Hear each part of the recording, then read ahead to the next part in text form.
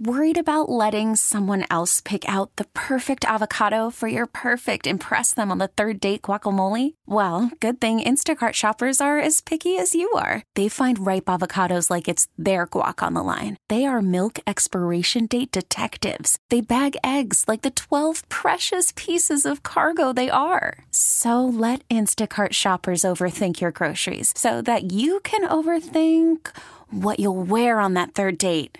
Download the Instacart app to get free delivery on your first 3 orders while supplies last. Minimum $10 per order. Additional terms apply. Sam Monson joining us over here and Schneider Orange Super Studio. Sam, how you doing, man? Let me get you turned on over there. So there you go. That's better. There you go. How you doing? Doing good. It's first of all, I was telling you, I know Collinsworth has a big piece of that. My career started out following him. And him and Boomer Esiason in Cincinnati for years. So I know finally I had to leave, and then finally after I left, I figured they got tired of the stench, so they left me after that. But let me ask you this, because we reference you guys all the time. Tell me how you get your stuff, because so many people look at it and use it as the Bible, and other people go, I don't know how they're figuring that out. So how do you get your stuff? Yeah, I mean, we have an army of data collection guys and analysts, and every single game is broken down into a whole bunch of different processes, whether it's the black and white data, just down and distance, where on the field the ball is, all that kind of stuff. Then who was on the field. You got to know who was on the field, what they were doing, whether they were rushing the passer, dropping into coverage, all that kind of stuff. And then we have the grading part of it, and that's where it gets more complicated, and you need more advanced football knowledge. So you're looking at the offensive line, you're looking at the coverage, and because some of this stuff is, it's more nuanced, there's gray areas, each one of these processes gets double blind checked and then cross-referenced against each other so that it's more accurate. And when you do that with the black and white stuff, you weed out basically all of the mistakes, because guys aren't making the same mistakes.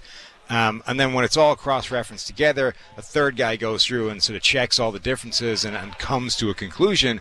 By the time a game goes up on PFF.com, it's had like 50-plus man-hours put into it between all of the guys we have working on this stuff. So let's start with the Green Bay Packers, because this year we're paying a lot of attention to offensive line. Did the offensive line for Green Bay, and if I'm asking you stuff off the top of your head and you can't tell me, let me know, but one of the better rated pass blocking offensive lines in the league, correct? Yeah.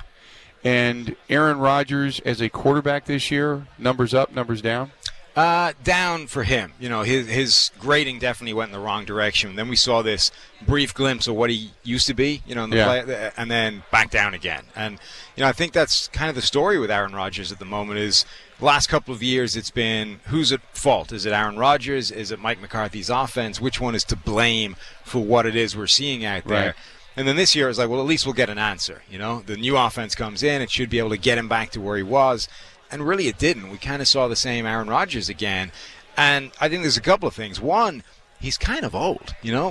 Tom Brady and Drew Brees, they're breaking what we think your quarterbacks are supposed to do. They're playing until they're mid-40s. Right. But Rodgers is at the kind of age where quarterbacks used to be old, busted, and done. Yeah. So there's a very real chance that the old Aaron Rodgers just isn't there anymore. That guy has gotten too old to play at that level. But then I think the other thing is quarterbacks can they get into this, not a rut, but they start heading down a certain pathway of he's always been a more conservative passer. He doesn't throw interceptions, but it's always come at the cost of throwaways and taking sacks that he shouldn't, and other sort of hidden negative plays that don't show up in the box score. They don't show up as interceptions, but they do show up in PFF grades and in some other statistics. And I think he's just kind of going further and further and further down that road, and can't kind of pull himself back around to be a little bit more aggressive and be the player that he was when he was at his very best. How much do you think the player personnel around him affected those numbers? Yeah, I think they do definitely affect it. I think that's the thing. Anytime you're trying to analyze football, nothing exists in a vacuum. Right. And every time you look at Rodgers, there's at least something that's going into that as well. It's not just him. And, you've got Devontae Adams. He's a fantastic number one receiver, and even he missed time this year. But outside of Adams, there's just never been this consistent number two, number three target that he can go to. You've got guys like Aaron Jones are big parts of this offense. And as good as he is, they need that second receiver. They went hard in the draft to try and find him, and they just haven't been able to get one. So it would definitely make an impact. You know, if you find that second, that third guy that Rodgers can trust and go to on a regular basis. But I think he needs to work on pulling that around as well. I also wanted to ask you, one of the consensus down here was that there is not a dominant aspect to the Packers. They won 13 games, but when you looked at that team, there was nothing that made you say, wow, this is what will lead them to a Super Bowl. Right. It wasn't a dominant defensive front, even though they've got some good players. It wasn't a dominant secondary. It wasn't a dominant quarterback. They didn't have dominance in them. They just had a collectively good team. Yeah, and I think they didn't have dominance consistently. You know, there were games where the defensive line took over. You think about that Vikings game, and Kirk Cousins was just under siege all game long. Zadarius Smith, Kenny Clark, those guys were able to have games where they took over like that, but they couldn't string it together all season long. The secondary, same thing. You had games where Jair Alexander, you couldn't pass on him. He was amazing. Just couldn't string it together for 16 straight games.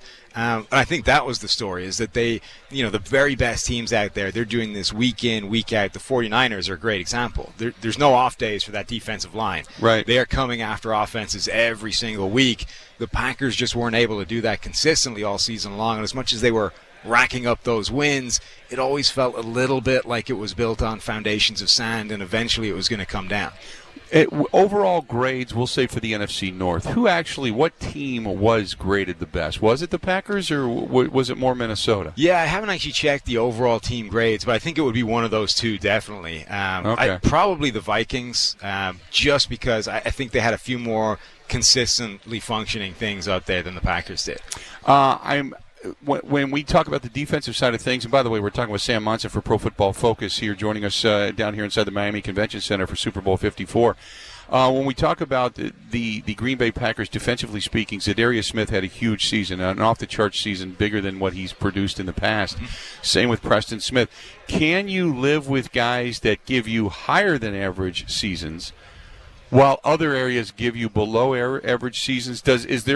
I guess what I'm looking for is sabermetrically, is there a number that says, hey, if you just get to an average of this, you're going to win this, or this is going to equate to so many wins? Because we're now down to crunching analytics. Right. And I think a lot of it is first identifying, you know, where you should be investing in, you know, and all the numbers sort of suggest that, you know, pass rush is actually less important than people thought it was. Really, where the wins are to be had is coverage. It's on the back end.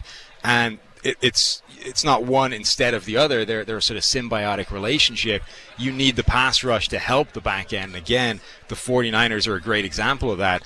But I think the Packers have now got one thing in place. They've got that pass rush. The Smiths, Kenny Clark has turned into arguably the best interior defensive lineman in the NFL, not named Aaron Donald. But now they need to get more consistency on the back end. Jair Alexander needs to iron out the bad games that he has, and they need to get a few more guys there that can pick up the slack, particularly a corner. I think safety, they have invested well, and I think those guys will come together. But they need that second corner in addition to Jair. Now you've got the pass rush that can help out the coverage and buy them a little bit of time to cover. They don't have to worry about, you know, the third read and 5 seconds into the play.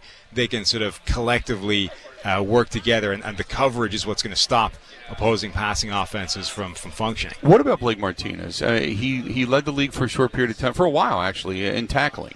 The negative tackles, the positive tackles, the average tackles, I mean, there's all different types of tackles. You can tackle a guy 20 yards downfield and he's still picking up first downs and running you over.